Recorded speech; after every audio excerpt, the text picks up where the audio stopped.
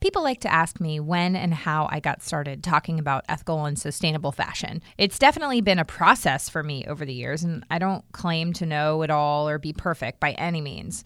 When I really started learning about the ins and outs of the fashion industry and how harmful it is and how we are just contributing to that harm, I knew I had to do something. I knew I had to do the little part that I could, because believe it or not, one person, I know as cliche as it sounds, one person really can make a difference. The ripple effect we have on each other can make a huge impact. Welcome to Business with Purpose. I'm your host, Molly Stillman of StillBeingMolly.com, and this show is all about bringing you the stories behind the brands, companies, and small businesses that are changing the world.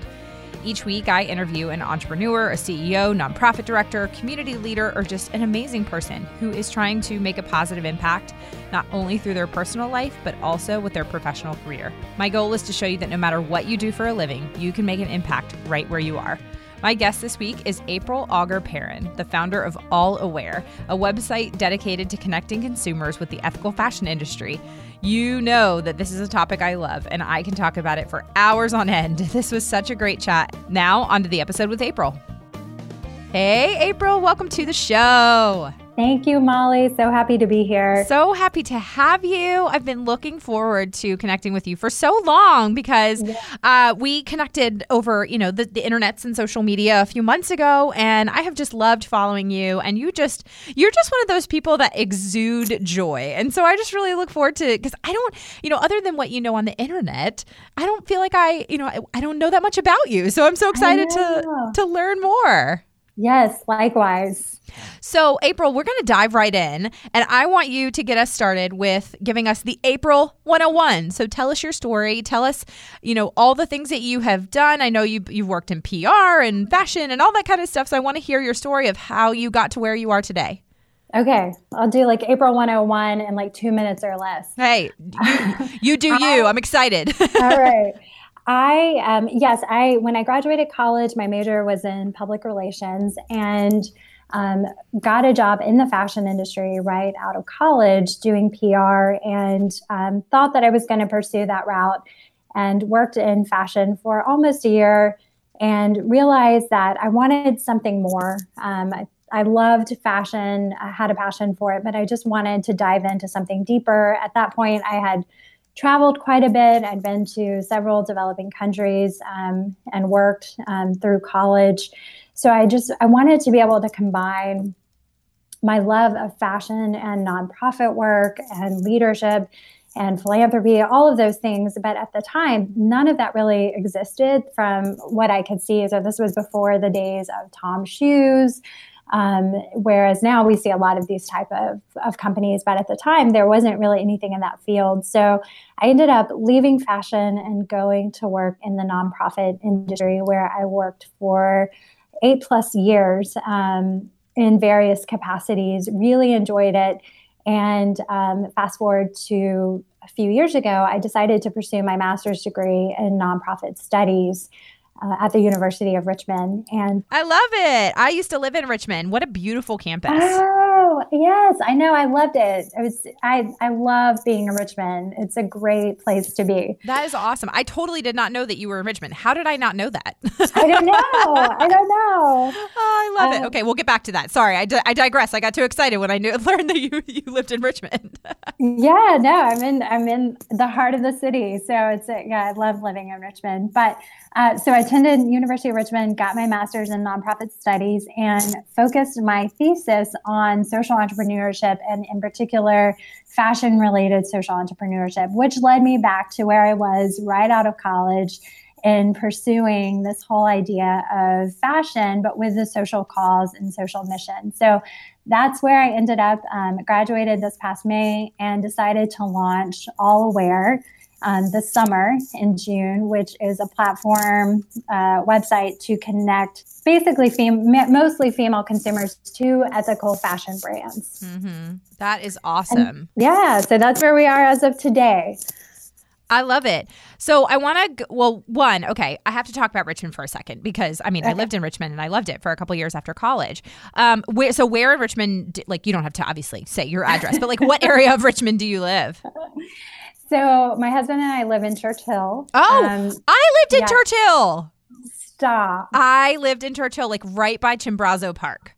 Yes. So we're near Libby Hill Park. So not far from there. Oh my gosh. I love it. That's so fun. Yeah. So, so when I first moved to Richmond, right when I graduated, so this was 2007, I graduated and I actually moved to Richmond to work for when Tim Kaine was governor.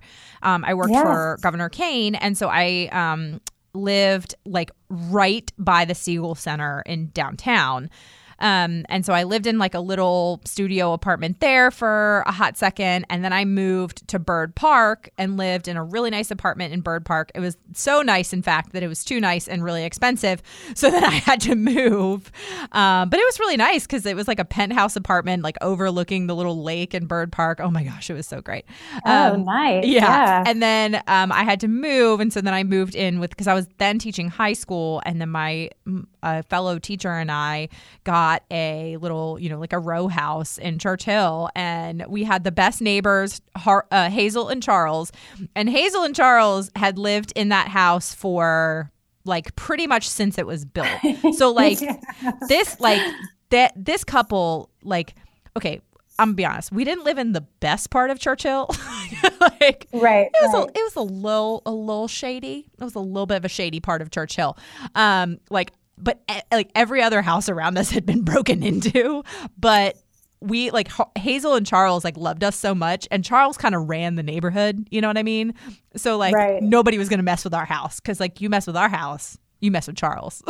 Right. And don't mess with Charles. Yes. Don't mess with Charles. So I love it. So you live in Richmond. What is your favorite? And, for people listening, if you don't live in Virginia, and most of you probably don't, but if you ever make it to Richmond, Virginia, it's such a great city. I love living in North Carolina, but honestly, the only place I could imagine moving to, like if I were to leave North Carolina, would be back to Richmond because it's such a great city. It is. You're right. And there's so much that's happening here. I've lived here. I lived in Charlottesville before I moved to Richmond, and because I worked at the University of Virginia, and I decided to move to Richmond, and that was about 4 years ago. And it has been the best decision. We absolutely love living here. Yes. It's just a community full of creative people, passionate people, and there's so much that's going on here. So for all the listeners, if you're looking for a place to move, Richmond is the place. It's awesome. Or Durham.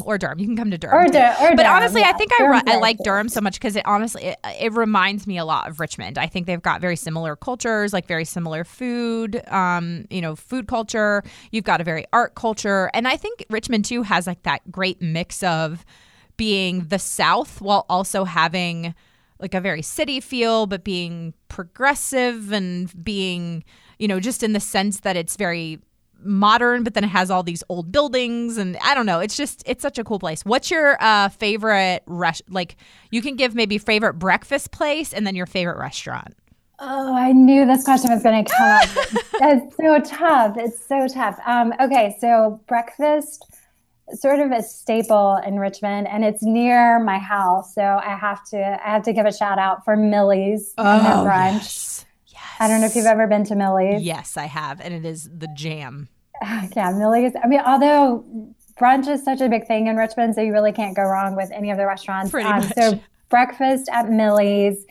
Dinner, my husband and I just, for our anniversary, recently went to Brenner Pass, which is a new restaurant, and it was delicious. So I would say in terms of like new and really good, Brenner Pass is high on my list now. Ooh, I haven't heard of it, but next time I'm in Richmond, I'm going. Yes. My two favorite places that stick out to me, brunch for me would be Can in Carytown. Oh, yes. And got to get that croque madame. Oh my gosh, with the thick sourdough bread and that egg on and the things. It's so good. And then my favorite, just like almost anytime food, was always sticky rice. Do you know, I've never been to Sticky Rice, which is kind of appalling if you live in Richmond and you've never been to Sticky Rice. April, go for lunch today. Okay. And you need to get you a bucket of tots with their spicy tot sauce because it's also so good. And their pot stickers are so good. Oh my gosh. Now I want to drive 2.5 hours just to go to Sticky Rice. You come join me for lunch after this is over. I know I could make it by like a late lunch. It could be an afternoon. I can just get in the car right now. It'd be great. Okay. So now that we've gushed on Richmond, all the things. So I want to go back a little bit before you went to college. So as a child, was fashion something you were always interested in? Was PR something you were always interested in? Like, how did those desires sort of come about, and what made you decide to pursue them in college? Sure. So fashion, 100%. I think if you were to ask my family and my friends, I was always dressing up. I was always like, I grew up without really these were before the days of the internet. So I would cut out images in magazines. Me too. And I would I had a folder and I would paste them, like I would glue and paste the images in binders. I had these binders full of fashion images. And then I would dress my friends and my family. So there was always this interest in fashion and clothing I loved it. And in terms of public relations, I can't say that when I was a child, I didn't even know that PR existed. However, I always enjoyed telling a story. I always enjoyed, I'm an extrovert, obviously connecting with people. And when I got to college, I was like, you're a freshman, what am I going to do? I don't know. How do I even pick a major? And I initially started out in pre-med, which looking back now was ridiculous because I'm not a scientist. I'm not a researcher. So anyway, I started pre-med and quickly realized, this is not going to work for me. And ended up getting into communications and went and talked with who would then become my advisor. And she said, I think you should explore public relations. And I said, yeah, that sounds great. That sounds something that I would be very interested in. So that's how I started out in fashion and then decided to do public relations and then thought, well, I can do public relations within the fashion industry, which is why I decided to work in fashion right out of college. I love it. One thing you said reminded me of, were you the kid that like all of your composition books in elementary school and middle school had like magazine cutouts like taped all over them? Yes. That was me too. Yes. That was totally me. Like I would get like, like Teen Bop or like, what was it? Tiger Beat. Oh, Tiger Beat, yeah. Like Jonathan Taylor Thomas. Yes. But like all those 90s, like I was really into like, I loved R&B, like the R&B music of the 90s, like SWV and, like Aaliyah. Like I loved those artists. So I used to cut out all their pictures and I would tape them all over because I wanted my outfits to look like them, or like Alicia Silverstone in Clueless. Yes. Like the plaid skirt with the knee-high socks and the matching blazer. Like I needed that outfit and I was 10. Right. Or her rotating closet, that's what I thought. Like she had the computer and then she would put together her outfit. I was like, that's the dream for me.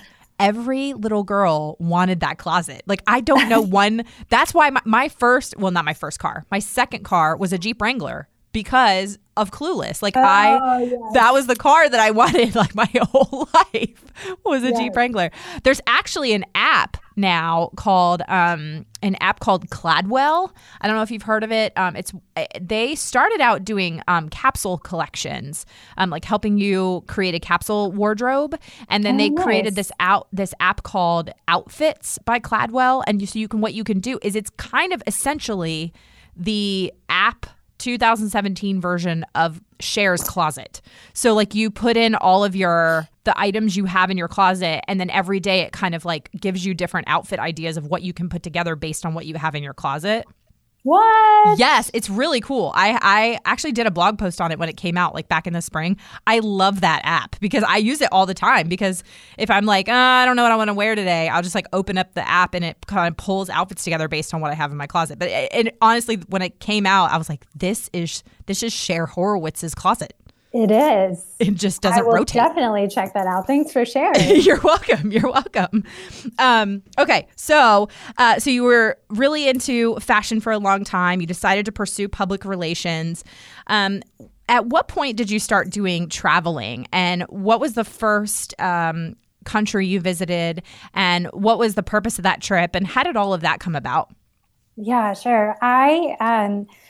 So my family traveled quite a bit when we were younger, not too much internationally, but definitely to more remote places, even within the U.S. So while a lot of my friends were going to Disney World or to Six Flags, my family was like, we're going to go to Alaska, we're going to go hiking, and we're going to go to more of the remote parts of the U.S., which looking back now, I'm very grateful for. At the time, I hated it because I'm like, I just want to go to Six Flags and ride a roller coaster. But I think those experiences led to, my love of travel and experiencing new cultures and new places. And so my first international trip was when I was 18. I went to Ecuador, and it was for a mission trip, and we worked in an orphanage and had that whole experience of, I'd never been to a developing country. I'd never seen poverty at that level.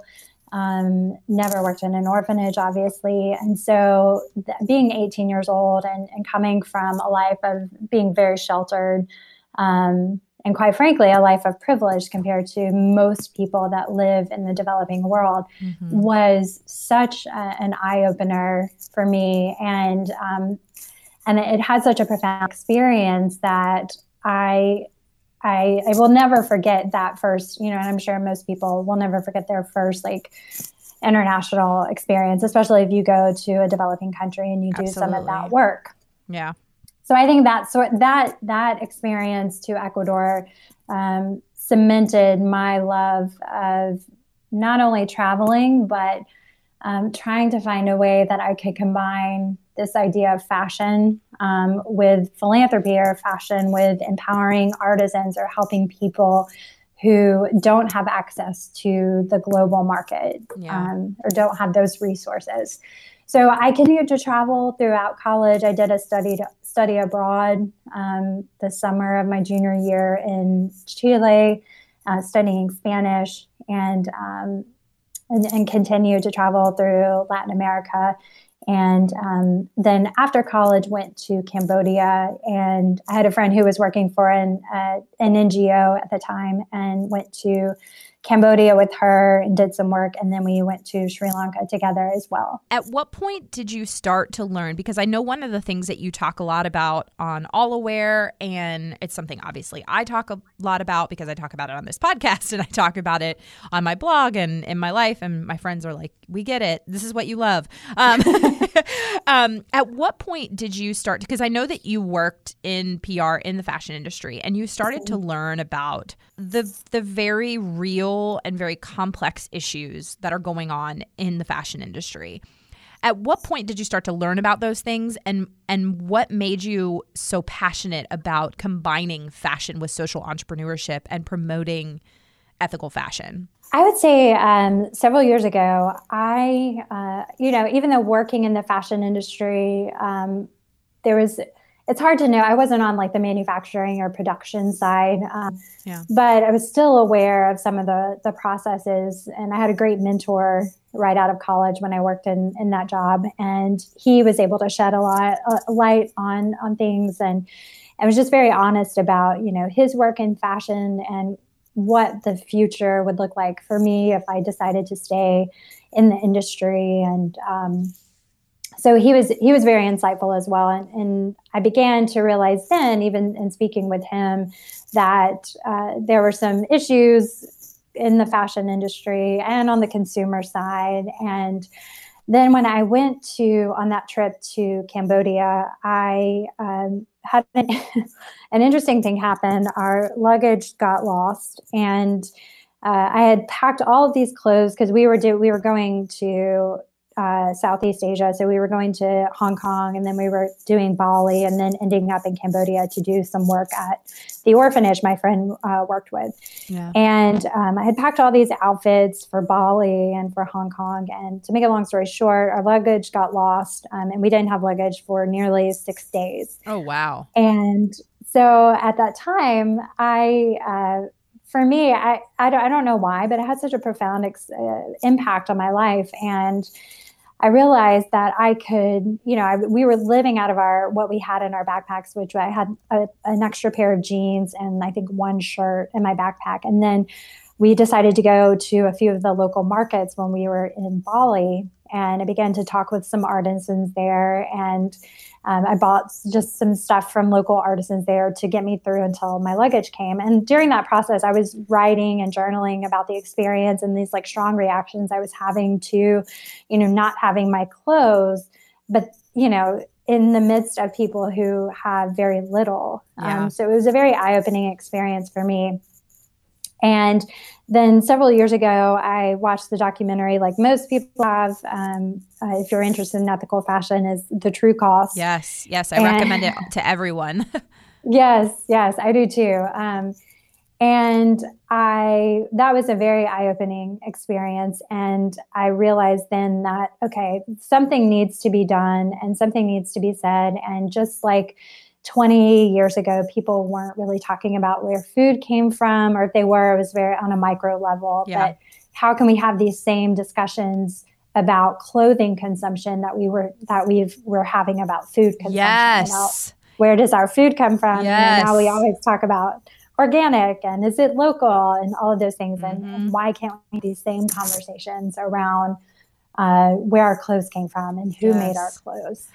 And so that I decided then to focus my research on my thesis on fashion and social entrepreneurship and these brands that were trying to do both, that they were trying to do better, whether they were empowering artisans, whether they're sustainable or they're reducing their carbon footprint, if it's a capsule wardrobe, et cetera, et cetera. Yes. So it is so funny that you say that because, and I have said this on the show a lot, like I could probably go back to of the last, 70 or however many episodes, I could go back and find probably a quarter of them where I talk about this, because this is something that I really feel like will start to be a conversation that we have in the next 5 to 10 years. I hope it happens sooner, but I think the conversation around fashion will change the way it happened around food, because when I was in high school and college, like even college, so 2007, so 10 years ago, I didn't know what organic or non-GMO was. I just remember being like, I would hear the term organic and just be like, I don't really know what that means. Like, I didn't know what non-GMO was. It wasn't really until the last probably 5-6 years where I really learned about that and the importance of knowing where your food comes from and real ingredients and making sure that, I think the only thing I knew about food in college were that like hydrogenated oils were bad for you. Like I didn't know about high fructose corn syrup and all that stuff.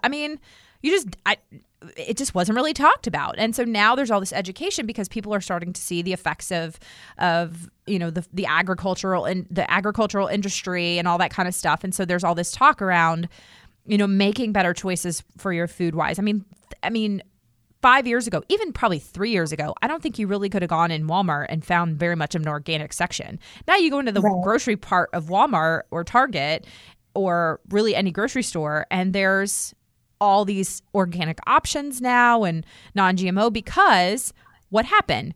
Consumers spoke up and they said, we want more organic and non-GMO options. We want to know where our food comes from. We want to know that it was grown sustainably. We want to know that it was, that the chickens were free range. We want to know that the cows were grass fed. Like, we want to know those things. And then you have, restaurants like Chipotle standing up and saying, we're going to not use GMOs in our food. And, sure, our food might cost a little bit more, but you're going to know that the ingredients are real and there's no additives or anything like that.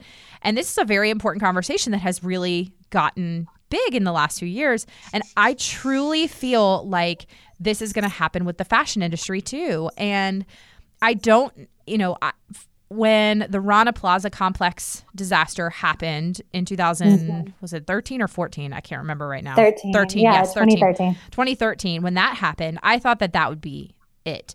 And it started, but it's not, and it's certainly getting better. But, right. Here in the last couple months, so this episode airs in January, in the last couple months, the big news story in the fashion industry was the whole issue with Zara, which I'm assuming you've seen. Yes. So for those that are listening that you haven't heard this story, so Zara, the very large international fashion brand, a bunch of their stores in Europe, their garment workers wrote notes and put notes inside of the tags of Zara clothing saying like, you're paying, 30 pounds or whatever it is for this sweater. I wasn't paid anything. And so all of a sudden it's brought to light that the garment workers that are making Zara's clothes aren't being paid anything. And, all of a sudden I've seen, all over Facebook, people are like, what? Garment workers aren't being paid? And I'm like, y'all, have y'all not been listening to anything I say? Because I just think it's funny because a lot of it are like people that I'm friends with. I'm like, come on, y'all. But in all seriousness, like I almost wonder, is it going to be more things like that are going to get people asking the questions? And anyway, I just kind of went on a little like soapbox moment there, but I completely agree with what you're saying about, I really feel like this is something that we are going to see in the next 5 to 10 years of people asking the same questions about the products that they're buying, in the same way that they ask those questions about their food, Yes, absolutely. I mean, the conversations are they're starting to happen.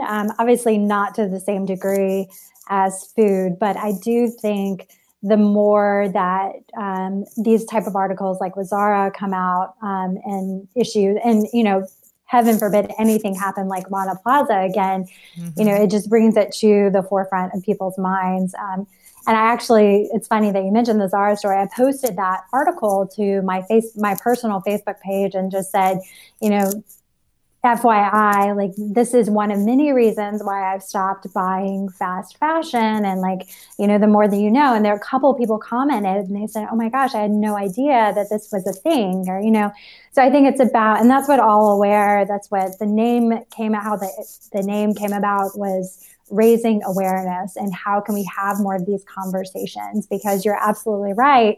Once consumers start demanding it, that's when businesses will be forced to change to improve their transparency, to improve the supply chain, manufacturing, those sorts of things. Yeah. Have you found that as you've made the switch and you start having those conversations with people and you've been sharing this on your platform, All Aware, what has been the overall response from everybody from those closest to you to your audience, your readers? What has been the response and what do you see has been both a success and what has maybe been a challenge? I think overall the response has been really positive. The people that, friends and family, obviously they're biased and they know that this is something that I've been preaching about and talking about for years. So it's no surprise to them that I've taken this route and that I've created this platform.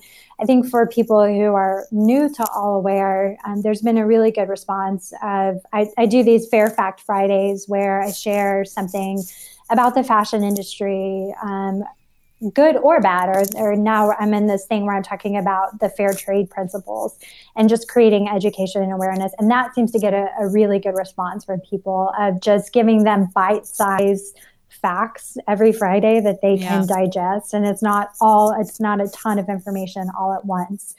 And I think one thing I'm learning is that how do you take something that can be really complex when you're talking about supply chain ethics, when you're talking about where things are sourced and the sustainability of things and carbon footprint, how can you take very complex information and make it relatable and make it digestible for people to incorporate into their daily life?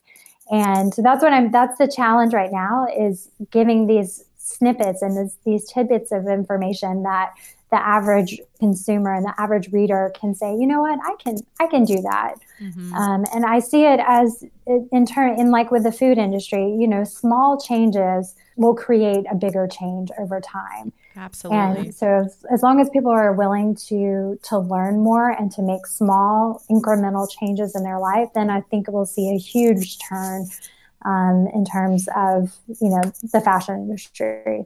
Absolutely. I could not agree more. What is your goal over the next, whether it be short term, 3 to 6 months, next couple of years? What is your goal with All Aware, and what is your goal professionally in general? Is it just to continue to bring awareness to this issue, or do you have sort of a larger vision in mind? I do. This is the $1 million question, Molly. I think for a lot of people who start something new and you're like, what's the end goal here? What's the vision? What's your, 30, 60, 90 day plan? For the short term right now, what I realized, backing up just a little bit when I was doing my research for my thesis, was I realized in interviewing people that a lot of people were not aware of the issues and the problems. So that's why I created the platform All Aware, because I thought, firstly, if people don't know there's a problem, then we need to raise awareness and let people know that actually there's a problem. Yeah. And educate and awareness. So that's why I created the platform, and that's what I think I'll be doing for the next 6 months to a year, and see where it takes me, see where it leads. I would absolutely love someday to create my own line of clothing. Yes. Or accessories, but that requires a lot of investment. Yeah. But I'm having preliminary conversations with people, and there are a lot of incubators that are out there that are focused on supporting entrepreneurs that want to create a sustainable or an ethical fashion line. Yeah. So it's not out of the realm of possibility, but honestly, I'm just taking it day by day at this point. But it feels so nice, and I'm sure you can relate to this, when you finally feel, and I've done some great work. I loved working in fashion. I loved working in the nonprofit sector. But being able to combine those two and really do what I'm passionate about is such an amazing opportunity. So I'm going to try and do it as long as I can. We'll see what happens. I think that's awesome. I actually had on the show back, like right when it first started. I mean, over a year ago, I had Shannon Whitehead of Factory 45 on the show. Yes. She does, they're an online accelerator program for sustainable apparel companies. And her husband actually owns Project Repat, which is they work out of, it's so funny like how all these things are connected, because so Project Repat, one of the factories that they use is a factory here in North Carolina called Opportunity Threads, and I had them on the show. But Project Repat, they are the company that does the t-shirt quilts. Right. Okay. Yeah. And so it's just so cool kind of how all those things are connected. But and then I also had just a couple of months ago, Jen Lewis of Person Clutch. Person Clutch actually has a like an apprenticeship program for people who are interested in starting an ethical fashion or ethical accessory line company. And so it's just really cool to see that there are so many companies and brands out there that are trying to make it easier for entrepreneurs who are passionate about social entrepreneurship to be able to go in and get the resources and be able to kind of, jump over the hurdles a little faster than maybe they might otherwise if they don't have help. And I think that's something that's so unique and so fun about the ethical and fair trade fashion world, is that as many business owners as I've met and people in this space, everybody's just so encouraging and supportive because we're all on the same team. Like we all want to see the same things happen. And so it's just such a positive and encouraging community. And that's just something that I really want to convey to people, is because I feel like for such a long time, when you hear, when a Joe or Jane consumer hears the term fair trade or ethical fashion or sustainable fashion or conscious fashion, like it's almost like there's this tinge of a negativity to it, to a regular consumer, because they feel like, well, I can't afford that, or that's out of reach for me, or those people that care about that are just stuck up in a bunch of tree huggers. You know what I mean? Right. And and that's just not true. So, I mean, I'm sure maybe there are people that are, because obviously the stereotype probably exists for a reason. But I mean, I think it really is so important to know that this is a supportive and an encouraging industry, and it doesn't have to be out of reach.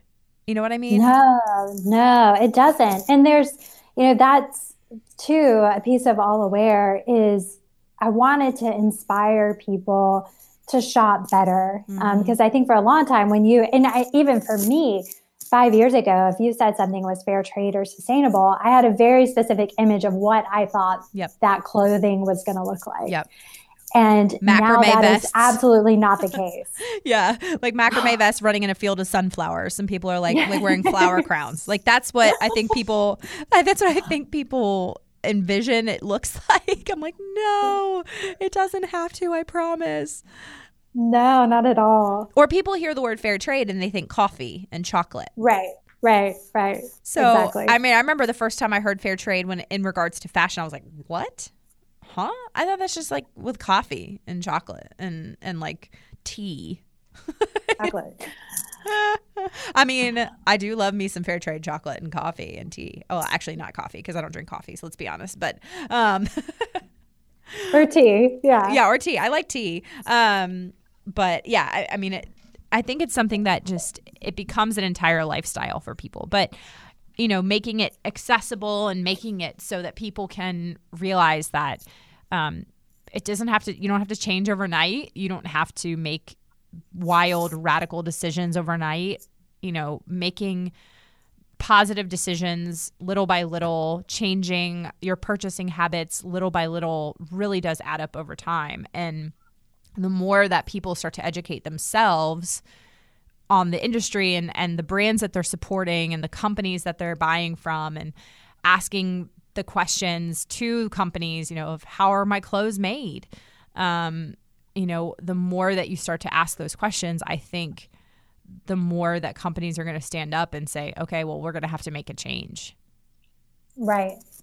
I agree 100%. And, I had someone the other day told me that they said, I've since reading your website and your blog, I've stopped. The only thing I'll buy at H&M now is from their Conscious line.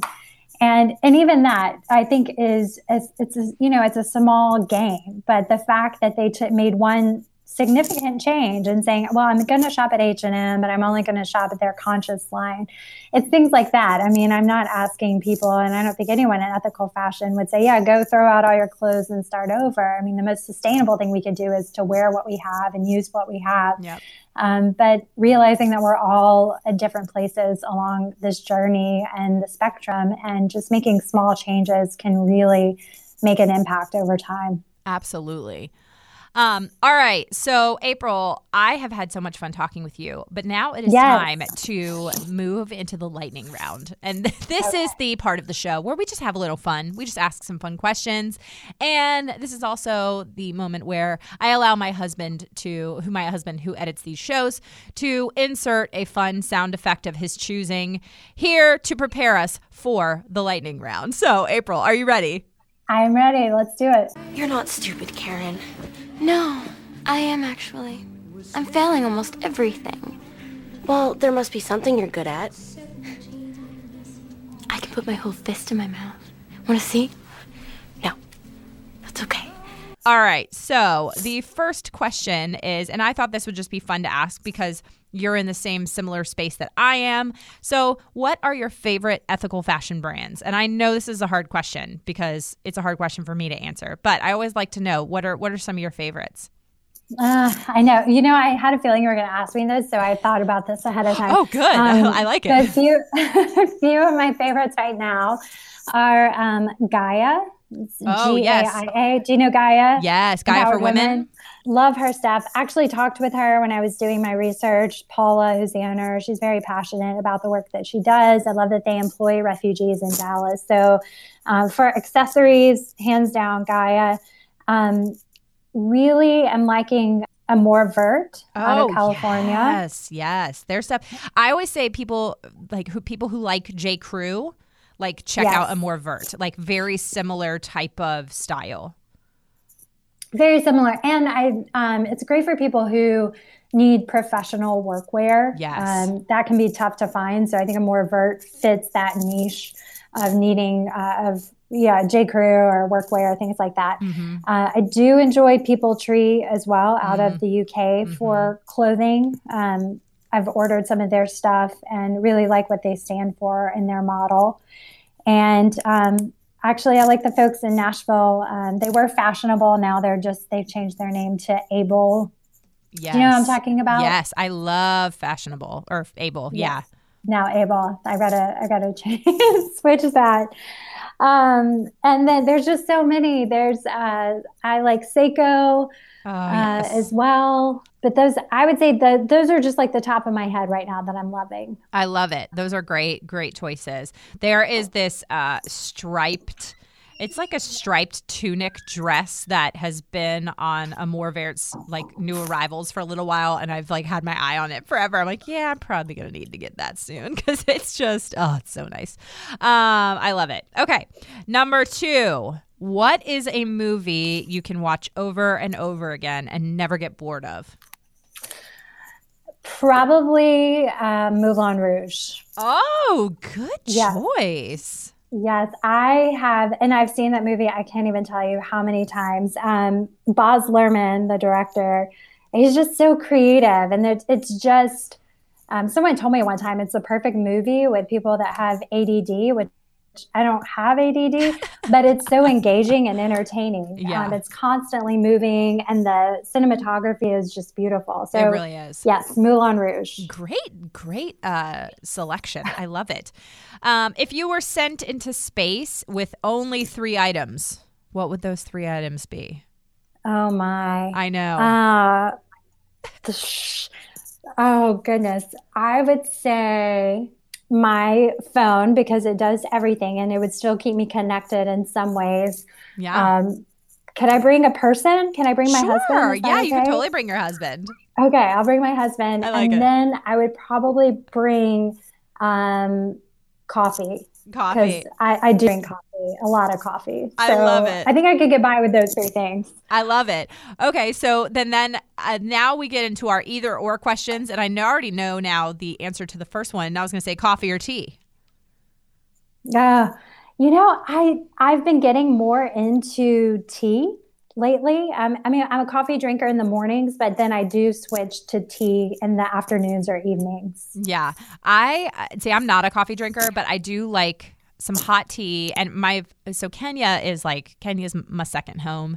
And like Kenyan chai tea, oh man. And so basically what they do is they do black tea in hot water, and then they do a little bit of milk, and then they do sugar.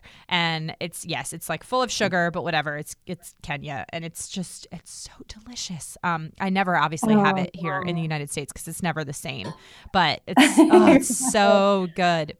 It's so good. Okay, cake or pie? I would have to say neither. That's one of those things that I do not have to have. Are you like do you like dessert at all? Like, are you like more cookies? I'm ice cream. Ice cream. For sure. Okay. I like that. Yeah. I like that. Books or movies?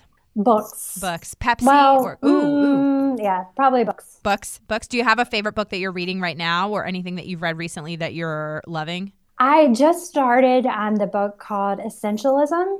I forget the author's name, but basically getting rid of all these things and like busyness and really focusing on the essentials. So I'm just diving into it. I've heard good things.